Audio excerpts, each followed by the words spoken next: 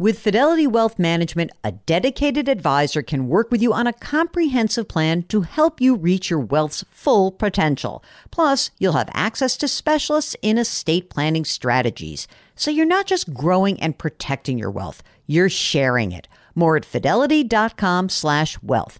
Investment minimums apply. Fidelity Brokerage Services, LLC, member NYSE, SIPC. Homes.com knows that when it comes to home shopping, it's never just about the house or condo. It's about the home. And what makes a home is more than just the house or property. It's the location and neighborhood. If you have kids, it's also schools, nearby parks, and transportation options. That's why Homes.com goes above and beyond to bring home shoppers the in-depth information they need to find the right home. And when I say in-depth, I'm talking deep. Each listing features comprehensive information about the neighborhood, complete with a video guide. They also have details about local schools with test scores, state rankings, and student-to-teacher ratio. They even have an agent directory with the sales history of each agent. So when it comes to finding a home, not just a house, this is everything you need to know all in one place. Homes.com. We've done your homework. Welcome to the Jill on Money Show. It is Friday, May 26th. It is the Friday before, not Labor Day weekend. I was about to say Labor Day weekend, Memorial Day weekend. And we are hopeful that you're going to have a nice long weekend ahead of you. I am. I can't wait to tell everybody like, oh, I'm not on the air on Monday. Ha ha. Sorry. Anyway, if you've got a little bit of time and you're looking at stuff going on in your financial life this weekend, or you're thinking like, hey, this is the first normal Memorial Day weekend we've had in such a long time. And it would be so nice if I could just like get a moment to myself and think about things going on in my life and changes I want to make. And then you can just give us a holler. All you need to do is go to our website, jillonmoney.com, jillonmoney.com. and click the Contact Us button and just put your question out there and we would be happy to answer it. Today, we're going to answer some emails because, things do get built up here in Jill on Money land. This is from Sarah, who says, I recently relocated for work to Colorado and I just sold my home in New England.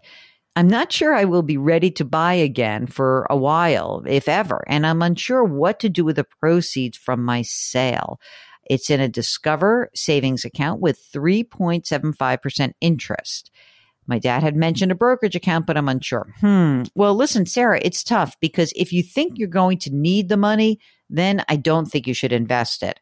But if you really don't believe that, let's say for 5 years, 7 years, you're not going to need the money, you could potentially put it into a brokerage account, pick some index funds, and let it do what it's going to do. Or you could have a automatic trading platform do it for you. But until you're really clear about what you think the proceeds are going to be used for, it is important not to do much with it. So I kind of agree with you and your father. So let's try to figure out where you go next, and then you can determine what you should do with your money. Okay? Hope that helps. Amber writes, I'm going to start off by saying I love your show. Yay. Thank you, Amber. I'm learning so much from you. I'm 46. My husband is 40. I'm a cradle robber. He likes me that way. We didn't start saving for retirement in our 20s. I wish we had. I want to know if you have any advice on what else we can do. Okay. 2 kids, ages 9 and 24. 24 is married, but unable to work due to her disabilities, which are multiple. Oh, I worry about their future. One grandson who's age 5. No college fund started for either child or the grandchild. So that's a worry. My youngest wants to go on a mission at age 19. If she wants that, it's non-negotiable. We'll find a way for her to pay for it. Mission fund will cost around $9,000. I'm debating saving money for her wedding, but I didn't pay anything for the others because she went to the courthouse. Here's what they got, Mark. A brokerage account just started. She says, I have no clue what I'm doing. Company stock, $4,000. My husband's. He's not vested, whatever that means. Okay. So by the way, if you have no clue what you're doing, don't do anything. Stop doing anything. Company stock. that is not vested means he has stock that's been awarded to him by a company, but they have vesting, meaning a certain percentage usually is available for sale every year. He's saying he's not vested. It means that he could have $4,000. Maybe next year he'll have a third of that vesting. It depends on the vesting schedule. At the end of some period of time while he's there, he'll have access to that money. High yield savings account, $250. 401k, husband has $44,000. I don't know how much he contributes and what his employer matches. Roth IRA, $11,000. And just added $275. Emergency savings just started with $600. Credit card, $2,200 left to pay off, 17% APR. Car payment, $19,000 at just under 3%. Solar loan, about $25,000, 7% for the solar loan. The home is worth $520,000. I make $56,000 a year. My husband makes $73,000. Our Social Security, around $1,400 a month. They spend $8,000 a month. And they also have renters that pay $1,900 a month. Goals: eventually retirement, 6 months of savings, truck for my husband, college fund for the youngest, missionary fund, weddings for both kids. I feel like I'm trying to do too much or I'm not doing enough, if that makes any sense. Let's tell you what you should do. Number one goal is the 6 months of emergency savings. I don't know how you got the money to put the Roth IRA money in there, but I think that right now, saving for your Roth and saving in your husband's retirement account makes sense. That's great. We do need more money set aside for your emergency reserve fund. However, when we look at the other things, truck for your husband, he can probably get a loan for that, and you may have to do that. College fund for your youngest, no. Weddings for both kids, no. So now we're back to 1, 2, 3. So here's our 3 things. You need to track how much you're saving. You need to put some chunk of money every single month into that emergency reserve fund. We also need to concurrently pay off that credit card. Other than that, there's nothing else that you're really going to do, because as soon as you're done with that credit card, which, I mean, I don't know, do you have these renters that pay you $1,900 a month. Is there any way that we can just use that as an automatic way to pay off your loan to the credit card company? $1,900 a month, you can get done with that pretty quickly. So I would absolutely accelerate that as quickly as we could, get rid of it. Then every other available dollar goes into emergency savings. That's it. And the truck for your husband is going to have to be paid it's going to have to be a loan. And I know that stinks, but that's where you are. Again, it's triage.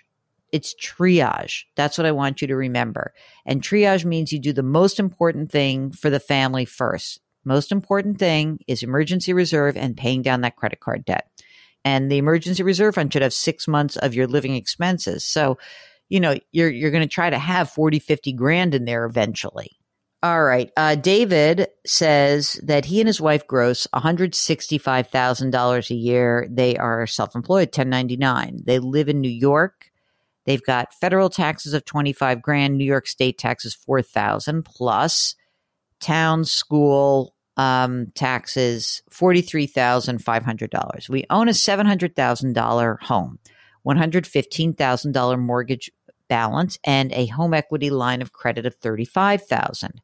We contributed $6,000 to our SEP IRAs in 2022. Any thoughts on ways to put a significant dent in our taxes? Yes. Leave New York. Doesn't that mean? There's not a great way to save, because the reality is you can try to put more money away into your SEP IRAs. I don't know if your cash flow can absorb that. The only way to reduce your taxes is to put more money into your SEP IRAs. But you didn't tell me about anything else that you have in terms of savings. He says, it seems like we spend every penny that we don't earn. Where can you move from Buffalo where it's cheaper taxes? How about New Hampshire? There's no state income tax there. Terrible school tax, though. I mean, I think there's no state income tax, but the school taxes are high. You got to pay one way or the other. These are the kinds of people who really got hurt by the 2017 taxes, where you're capped on your property taxes. I guess the only other thing to consider is maybe if there's a way to extract some equity from your home. If you were to sell, well, could you go somewhere else? I don't know enough about them. We need a little bit more information. Okay, and this last email is from Kendra, who has inherited an IRA. And here's the message. I have 10 years to empty out this inherited IRA account. It's worth $290,000. What is the best way to avoid a major tax hit? We are in the 24% tax bracket, married filing jointly. I already have a Fidelity brokerage account. We are phased out contributing to a Roth IRA. We'd love to reinvest this money because that's what my parents would have wanted me to do. Questions. Can I internally transfer the money into my brokerage account? Well, yeah, you can take the money out, but you have to pay tax on it. Whatever you take out of this account, whether you put it into a brokerage account, your daughter's 529 plan, anything like that, does not matter. Money comes out of an IRA account. You must pay tax on it at your tax bracket. So I don't know where you fall in the 24% tax bracket. The bracket this year goes from down, starts at $190,751 all the way up to $364,000. So the best way to take that money out is to take it out over 10 years and keep yourself in the 24% tax bracket. Once the money comes out, okay, then you're declaring it. You're going to get a form from Fidelity that says this is taxable income to you, and it's going to just be added to your taxes next year.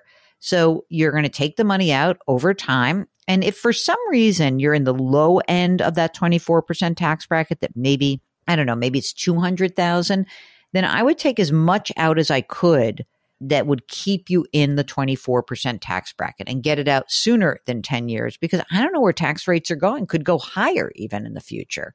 Whatever you pull from an inherited IRA account, if you're not the spouse, all that money is taxable income. There's no way to defer the taxes. So whatever you pull from it, the money comes out, you pay taxes, you declare it on your tax returns, and then you can put the money into your brokerage account. Then you can put the money into your 529 plan for your daughter. And if you're holding accounts at Fidelity, they may be able to make the transfer happen, but you're going to get a tax statement. Make no mistake about that, okay? And so that's what you do. There's no voucher. It's just taxable income to you.